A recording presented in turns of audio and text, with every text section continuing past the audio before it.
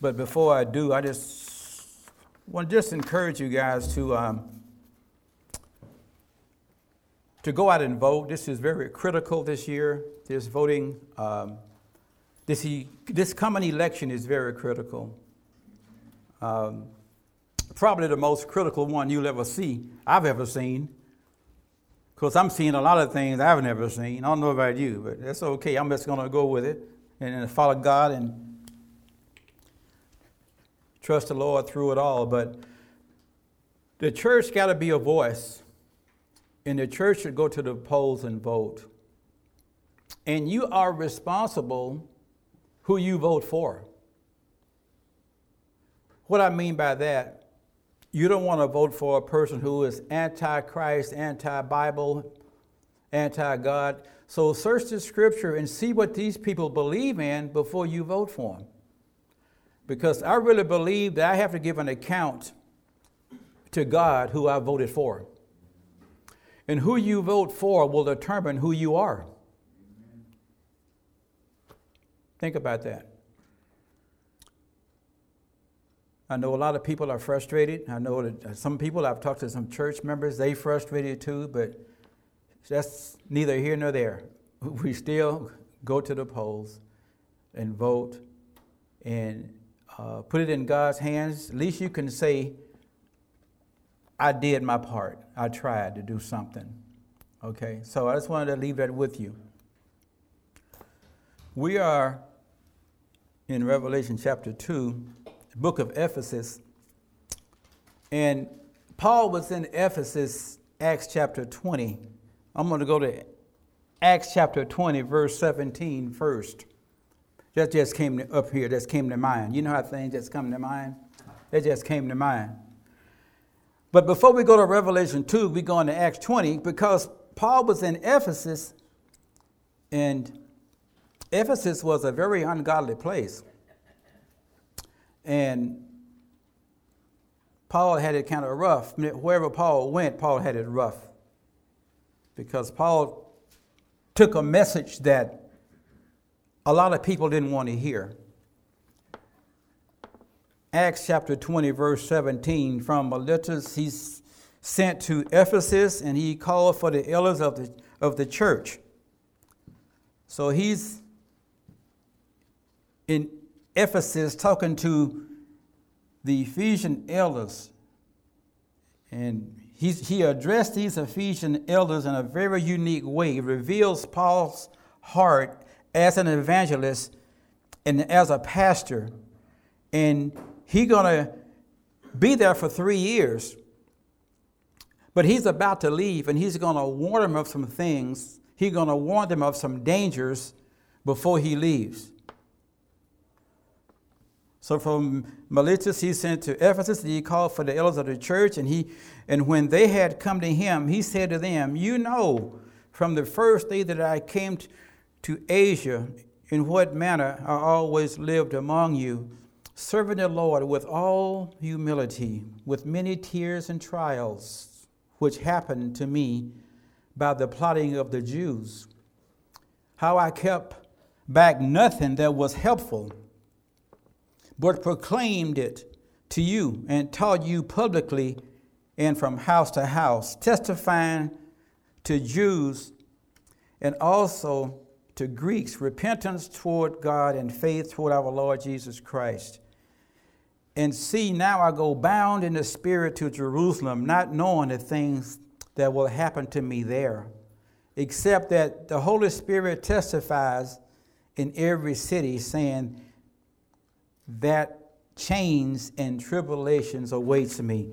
But none of these things move me, nor do I count my life to myself, dear to myself, so that I might finish my race with joy in the ministry which I received from the Holy Spirit to testify to the gospel of the grace of our God. And indeed, now I know that you all, among whom I have gone preaching the kingdom of God, will see my face no more.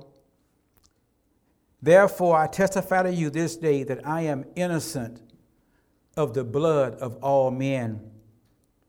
For I have not shunned to declare to you the whole counsel of God. Therefore, take heed to yourselves and to all the flock, among which the Holy Spirit has made you overseers, to shepherd the church of God, which he purchased with his own blood. For I know this, that after my departure, savage wolves will come in among you, not sparing the flock. Also from among yourselves men will arise up, speaking perverse things to draw away disciples after themselves. Therefore watch and remember, that for 3 years I did not cease to warn everyone night and day with tears.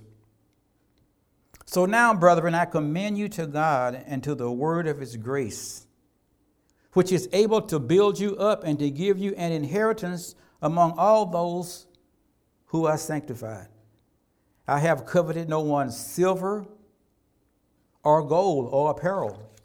Yes, you yourselves know that these hands has provided for my necessities and for those who were with me. You know, Paul was a tent maker, Acts 18.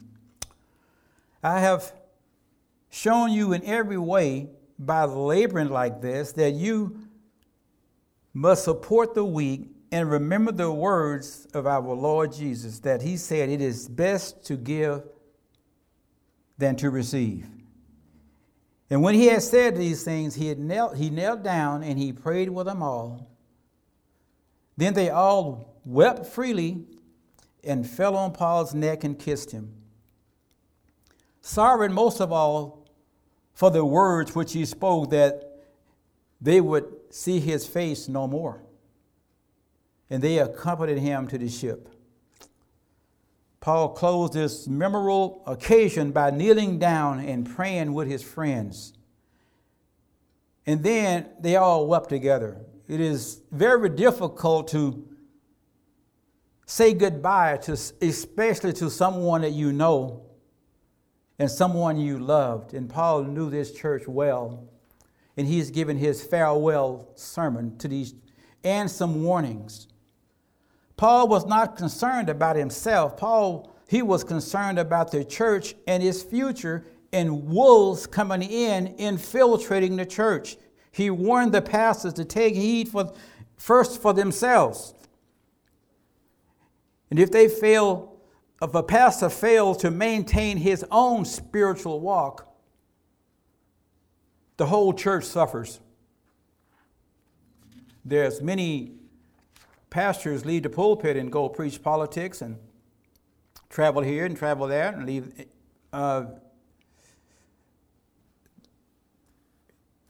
The pastor must maintain his relationship above all.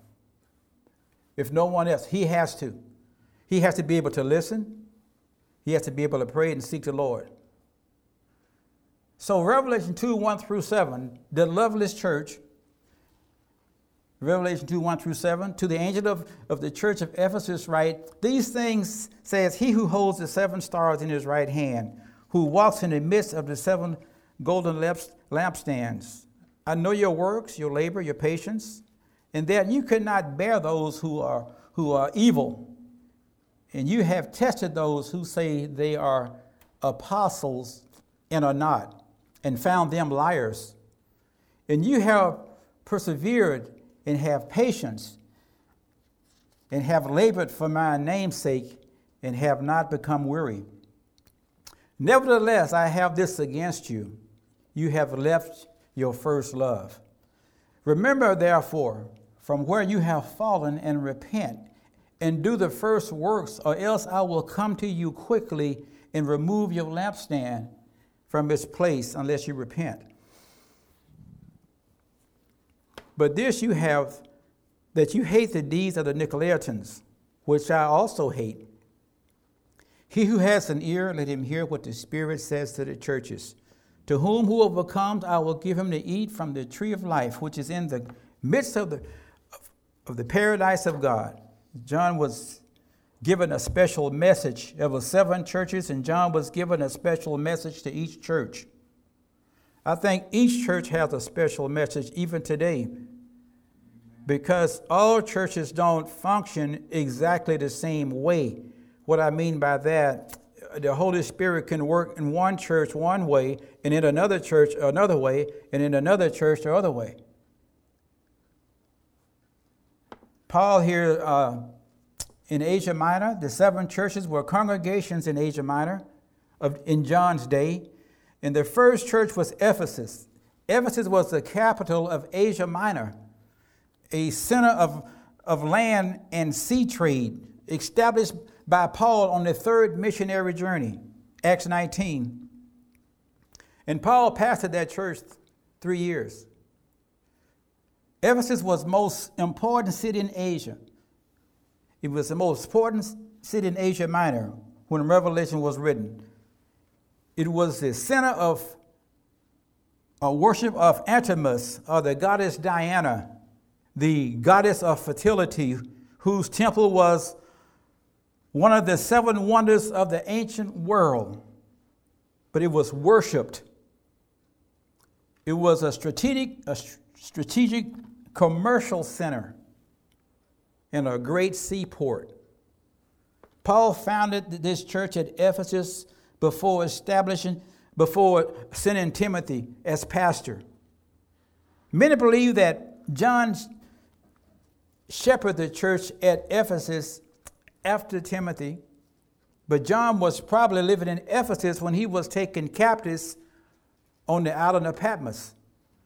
But Paul ministered in Ephesus for 3 years, and he warned the Ephesian elders of the danger.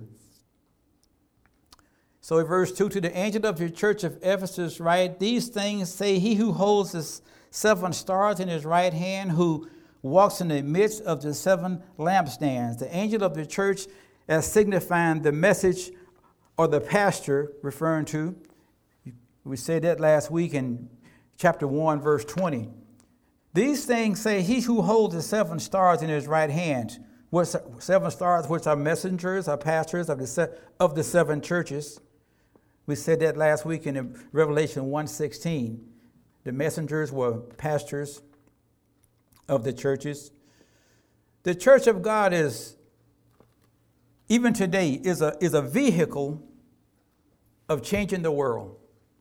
If the world is going to be changed, it's going to be changed through God's people. Unbeliever, he's already lost. We walk in the midst, he said, who walks in the midst of the golden lampstand, which are the 7 churches we covered last week. You know how thrilling it is that Christ would walk in the midst of the churches, in the midst of the believers, holding their hands, holding the church in the palm of his hand, because he is the head of the church. No man is the head of the church. Christ is the head of the church. This gives me Christian security. I'm secure in Christ. So I'm not looking for any security out there someplace. I don't care who win the office or the presidency. Well, I do care, because I don't want the wrong man in there. But my security is in Christ. And if your security is not in Christ, you're going to vacillate. You're going to be in and out, up and down, back and forth, unstable.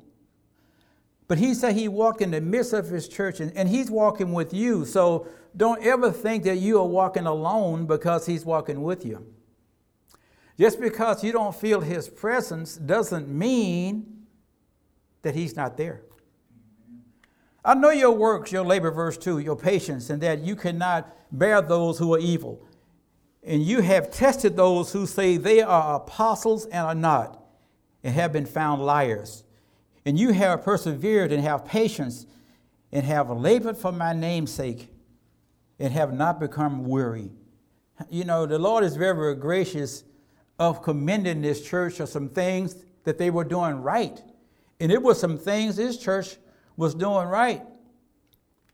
To begin with, it was a servant church. They were a busy church working for the Lord. No doubt they probably had weekly schedules filled with Bible studies and different activities. It was also a sacrificing church. They labored for the word. They toiled to the point of exhaustion. The Ephesian Christians paid a price to serve the Lord, though. It's always a price to pay when you serve Christ. You're going to have to count the cost if you're going to be a Christian. They were steadfast. They was steadfast assembly. They were patient, and they endured under trials. But they kept going. And that's something you got to learn today. When you don't feel like it, you got to keep going. When you don't know what's around the corner, you got to trust God, and you got to keep going. You got to keep going forward. Now, I don't know who's going to go with you, but I'm talking to somebody, you got to go forward.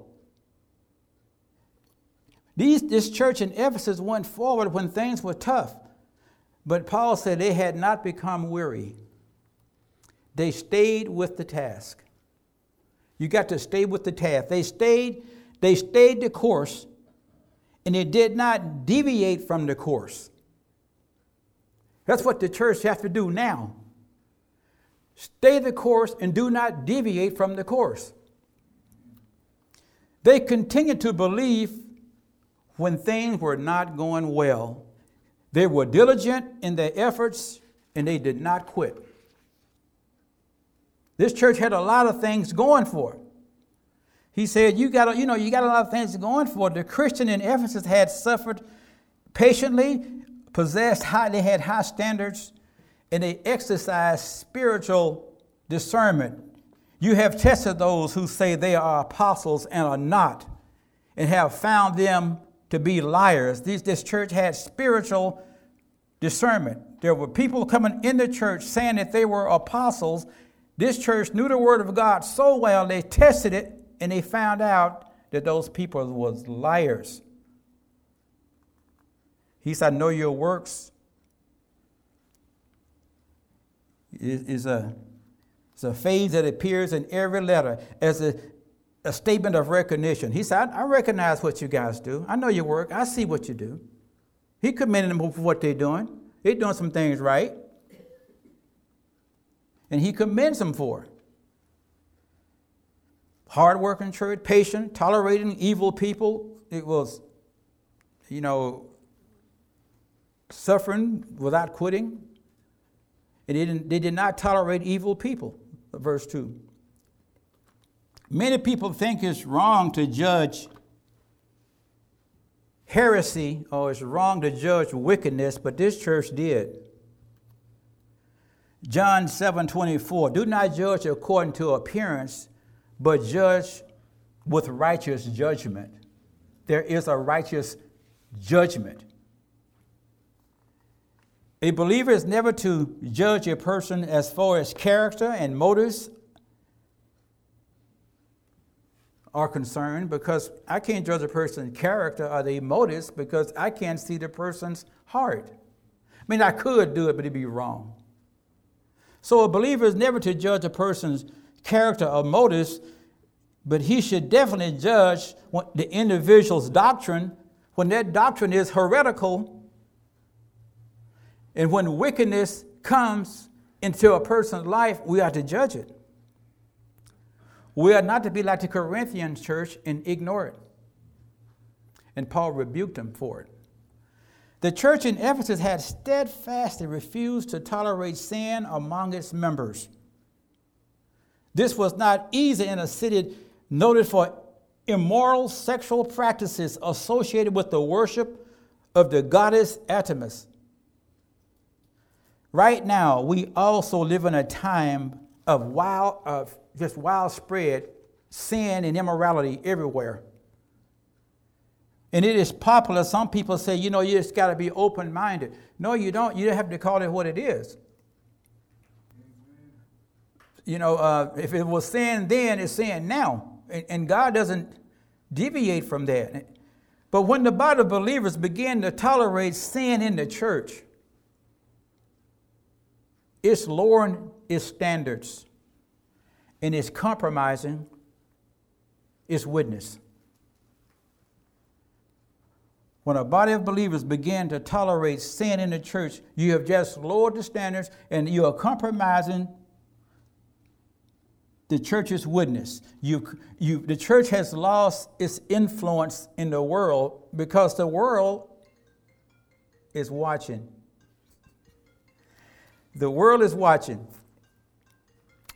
Remember that God's approval is more than the world's approval. We're trying to please God here. We are not trying to please the world. So we let it ring. Use God's word, people. Not what people around you are willing to accept. They might not be willing to accept you because you use the word of God. When you use the word of God today, some people said you're using hate speech. That's what they say. It's not. But God's word is a final authority, and he sets the standard. But this church, they had spiritual discernment because they knew the word of God. And the word of God said we should touch the spirits and see if they be of God. We should test the spirits. How do we test the spirit? By the word of God. We should test all things, the Bible said, and hold fast to what is good. In America, people determine a church by the size, usually. In America, people usually determine a good church by the size of the church. If you have a big church, then your church is successful. If you have a small church, your church is not.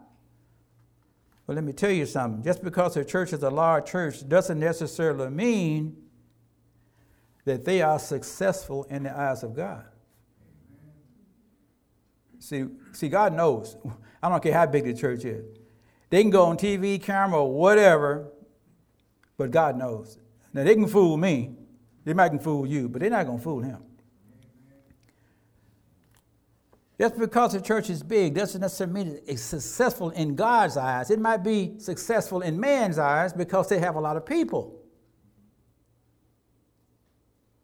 I know a lot of big churches, not all, but I know some are teaching false doctrine.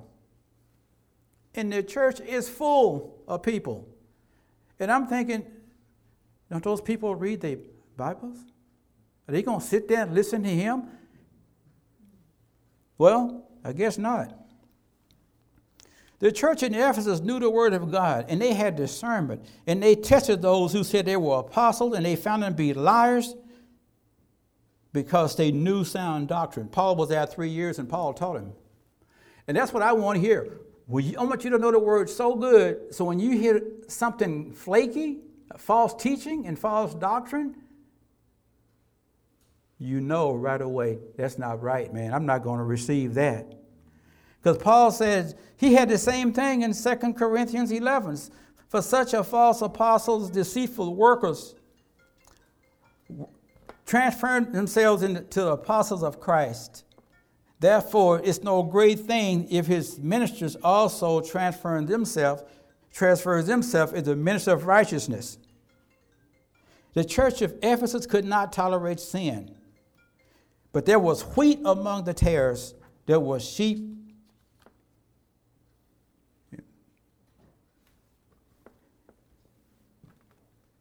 Wolves' clothing. So we have to test everything. Verse 4, nevertheless, here's a bad thing. Nevertheless, when he says that, you know something's coming. They all this good stuff, he commends them for it, but nevertheless, verse 4, I have this against you. You have left your first love. How true of the multitudes today. You know, maybe some of us, when we were first saved, we loved Jesus. We would do anything for Jesus. Anything. Anything. Now, he better be glad that we showed up. We're doing him a favor just by showing up on Sunday. Oh, really? How many people here have left their first love, reading the word, attending church services? How many people have left their first love by maybe witnessing? This church, so many churches today have lost their focus. When we don't put Christ first and lose our first love, everything else is out of order. Your whole life is out of order then.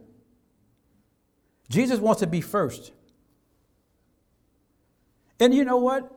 I'm not getting down on this church because this could happen to anybody. Did you know that? You neglect the word, whatever you neglect, I don't care what it is, it's going to fall apart.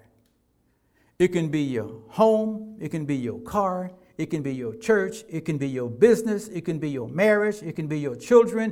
Whatever that you don't put forth any effort, you're just going to neglect it. Proverbs said, by neglect, the house fell down. He didn't say Satan knocked the house down. It said the house fell down by neglect. So we have a responsibility. Nevertheless, I have this against you. You've left your first love. Notice he doesn't say they lost their first love. He didn't say they lost their first love because he's always there. But they left their first love. In the first steps of your Christian life, you may have had enthusiasm. You might didn't have much knowledge, but you had enthusiasm. Now we have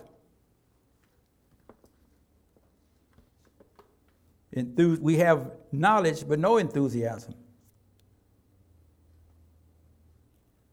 Both are necessary. So your first love, what is it? It's devotion to Christ. Relationship with Him. You know, it's just like anything you nurture, you try to get it stronger and stronger, especially now in these last days. What I do every day is build my faith. Every day. Because I know we headed for a collision course, and if my faith is not strong, I'm going to be up and down, back and forth, in and out. I want to be strong in the Lord. We got problems, lots of them. But I'm going to continue to build my faith. I'm going to continue to trust Him. I spend a lot of time in His Word and prayer. I spend a lot of time listening. Because maybe God is going to do something different here in these last days. I think He will. Some say, well, Satan is shaking this world. Well, Satan probably is, but maybe God is shaking it too.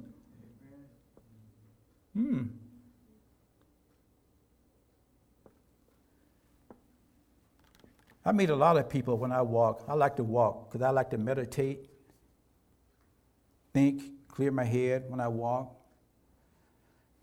And I was in this place last week.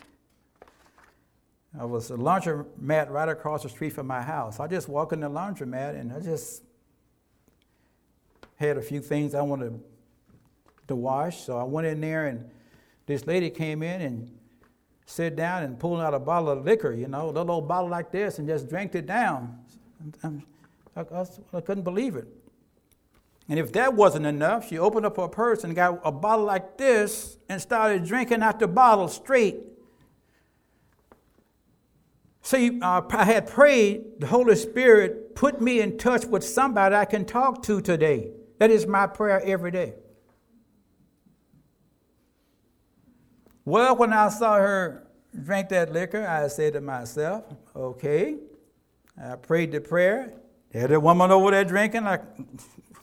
Anyway, I said, you're not going to find peace in that bottle, lady. I said, all the drinking in the world is not going to give you peace. Only Christ can give you peace. Well, I had a bad day and just got out of jail. I said, well, that could be. And look across the street, my car broke down. Well, it was broke. It was broke down.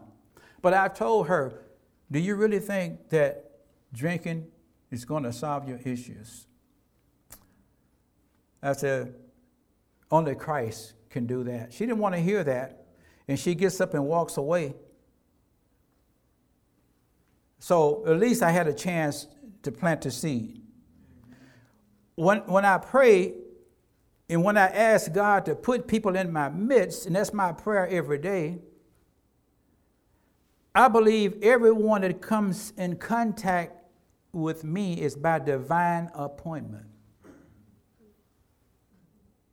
That's why I don't shelter down. I don't stay in the house. It drives me nuts. Now, if you want to do it, I'm not knocking you. If you're sick, I understand that. I'm just saying, I'm trying to win souls for Christ because the rapture could happen at any time. Anyway, back to the story.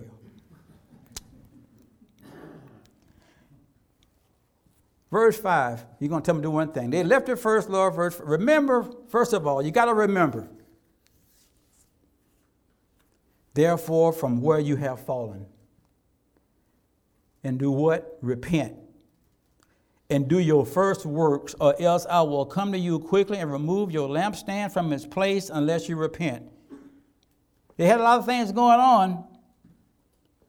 But he said, man, you got to, number one, you got to remember how it was when you first came to Christ, how excited you were. And he said, you got to repent. Give your heart totally to Christ. And you got to repeat the first work. Those things you did for Christ when you first, man, just go back. But he said, first of all, you got to go back and remember where you have fallen. Restoration begins with remembering where you fell. Now, anything, I know Jesus want to be first in our life, and anything that takes the place of Christ is an idol. I can tell my idol by how I spend my time. If I give whatever, all my time, and not giving Christ my time, then that whatever it is an idol. He said, remember how you used to witness, read the word, how you were just motivated. Man, you ran to go. But he told him also, repeat the things that you did at first. He told him to repent. What does that mean? Change one's mind. You got to reverse that course you're going on. Repentance is not necessarily shedding tears or feeling sorry. I was talking to my next door neighbor, and he was telling me he just got out of prison. I don't know where I'm getting all these folks from, but I asked for opportunity. Okay, you got to watch what you pray for. I asked for opportunity, so they sent a halfway house right next door to my house, a halfway house. Druggies, alcohols, ex-cons, felons. And I got what I asked for. But I'm getting a chance to witness, boy. I'm getting a chance, and I feel so good. Because I've gone out and didn't say something. I've prayed for opportunity and didn't say anything. I felt bad all day. All day. Because I said I wanted opportunity. I want people in my path that I can talk to. And if God send me someone, if I don't say nothing, I just feel like, man, what was wrong with me? Why didn't you open your mouth and say something? I feel bad all day about it. So, something to remember. So he told him to repent. That means change your mind. Repeat those things you did at first. And it's an act of your own will. Because wherever your will goes, wherever your will is, what your heart is going to follow. Because Jesus said, where a man's treasure is, that is what's going to be his heart. He said, repent, do your first works, else I'm going to come quickly and remove the lampstands. He talked about immediate judgment from these. And he said, he will remove his presence. Some believe that he will remove his presence from the church. Some say unless the church repents, the church will be useless for the things of Christ. A congregation may to continue to exist without being a light in the darkness.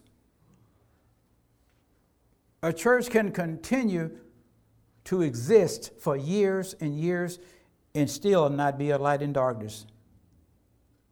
This church would cease to be effective, he said, unless they repented and go back to their first love. You know, and Christ is the source of light. But unless Christ is working in that church, the church is going no place, because only Christ can build a church. Verse 6, but this you have, that you hated the deeds of the Nicolaitans, which I also hate. The word Nico means to conquer. Laitans means the people. He said, you have hated the Nicolaitans, which I also hate. God said when he hates something, that means he hates it. Notice he didn't say he hated the people. He hated the actions of the people. We don't hate people. We hate the doctrine of a false teacher. We hate the doctrine of the occult, but we don't hate the people. He said, I hate the deeds of the Nicolaitans. Nicolaitan means to conquer the people. It was a sect of people that lorded over God's church, and they tried to rob the people of their liberty in Christ. They initiated what we know today as clergy or laity. The problem was the exaltation of the clergy over the laity. It was a religious dictatorship, allowing little freedom to its members. They would tell you where to go, who to marry, what car to drive, complete control over the people. You know, Peter said we should lord over God's people. First Peter said we shouldn't lord over God's heritage. The people doesn't belong to the pastor. The people belong to Christ. Amen. But these religious leaders tried to impose rules and regulations, and they were so legalistic. They were a big hierarchy, and they had to try to rule over the people so much. And God said, I hate that. I hate it. Trying to control people. They thought they were superior to other people in the church.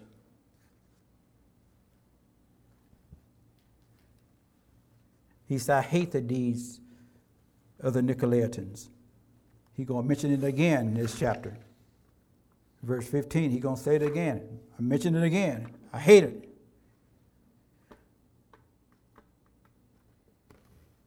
The pastor is to come behind the pulpit and preach the word of God and mind his own business. You know that? You don't belong to me. You're not my flock. I'm the overseer. And you're going to answer to Christ. So I want to make sure that I don't get involved in people's business in the church. I do counsel people. If people want to talk to me, then I will counsel them. If they want to talk to me, they have my phone number. But, you know, whether you go to Safeway or whether you go or what do you do when you walk out those doors, it's totally on you. My job is to come out here and to preach the word and to bring it. What he said the last verse, and we'll close with this. He who has an ear, let him hear what the Spirit says to the churches. To him who overcomes. Now he says this to everyone, every book. Who has an ear, that spiritual ear, let him hear. In other words, if the shoe fits, wear it. Let him hear what the Spirit, the Holy Spirit says to the churches. Not what the man says, what the Holy Spirit says. To him who overcomes, I would give to eat from the tree of life, which is in the midst of the paradise of God. Sinful man was banned from the tree of life in Genesis chapter 3 when Adam sinned. But Jesus came to give us abundant life. We can enjoy his blessings now. The tree of life in the paradise was lost by the fall, but it was restored by the Redeemer. God planted that tree of life in Eden. You can read Genesis 2:9, Genesis 3:24. When Adam sinned, this tree disappeared from human history, but now it's mentioned again in Revelation 2:7, Revelation 22:2, and Revelation 22, verse 14, it's mentioned again. God and believers are restored into perfect fellowship through the Son of Jesus Christ. And that's why he got on this church so hard, is because they had broke that fellowship. God made man for fellowship. He wants to hang out with you. He wants to hang out with me. He said, him overcomes, we'll overcome because we believe it's in Christ. We trust in the shed blood of Christ, so we are going to overcome. You are going to make it. You are going to get there. This church was busy, but it's left their first love. You can be busy doing good things, and I've done it, and leave your first love. Doing good things. Just like Martha was distracted. Mary, she sat at Jesus' feet and heard the word, but Martha, the Bible says in Luke 10 that she was distracted. And it says she was distracted by serving. So I got to read that, scratching my head. Wait a minute, she was serving and still distracted. So you can be serving, doing good things, and still miss that koinonia, that union, that fellowship with Christ. And you're doing good things. Like this church in Ephesus, they did good things. But he said, I have one thing against you. What about just me and you? Fellowship. What about us? I understand your works. And he commended them for it, but he said, you've left the most important thing in your life today is Christ. Amen. Everything else is going to be shaky, man. He's their true foundation. You can see it crumbling. You can see it. Then the only thing that's going to keep you stable in these last days is going to be Christ. And if you're not hanging out with him, first of all, you ought to be ashamed of yourself. You ought to be ashamed of yourself. Because he sure wants to hang out with you. Because everything you need, he's got it. So watch what you're searching for, looking for answers. The answers are found in Christ. Fellowship with him. You can find guidance for your life. You can find direction. You can find God's will for your life. You can find peace. You can find harmony. You can find assurance. Everything that you need, he's got it. So, with that being said, let's learn from this church of Ephesus this morning and not lose our first love. Because if you lose your first love, everything else will be out of order.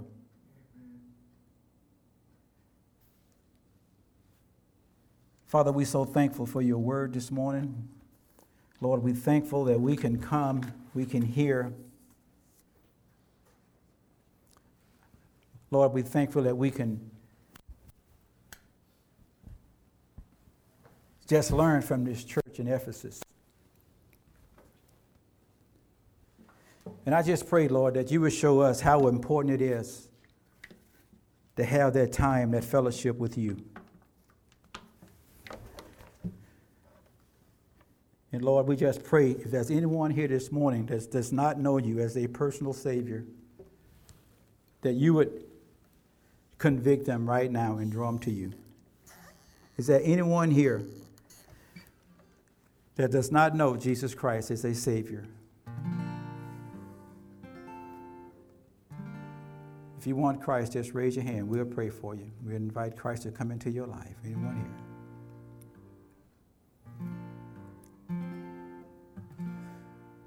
Father, we thank that we can meet today, so we ask you to strengthen each one, encourage their hearts, we ask. In Jesus' name, amen. Let's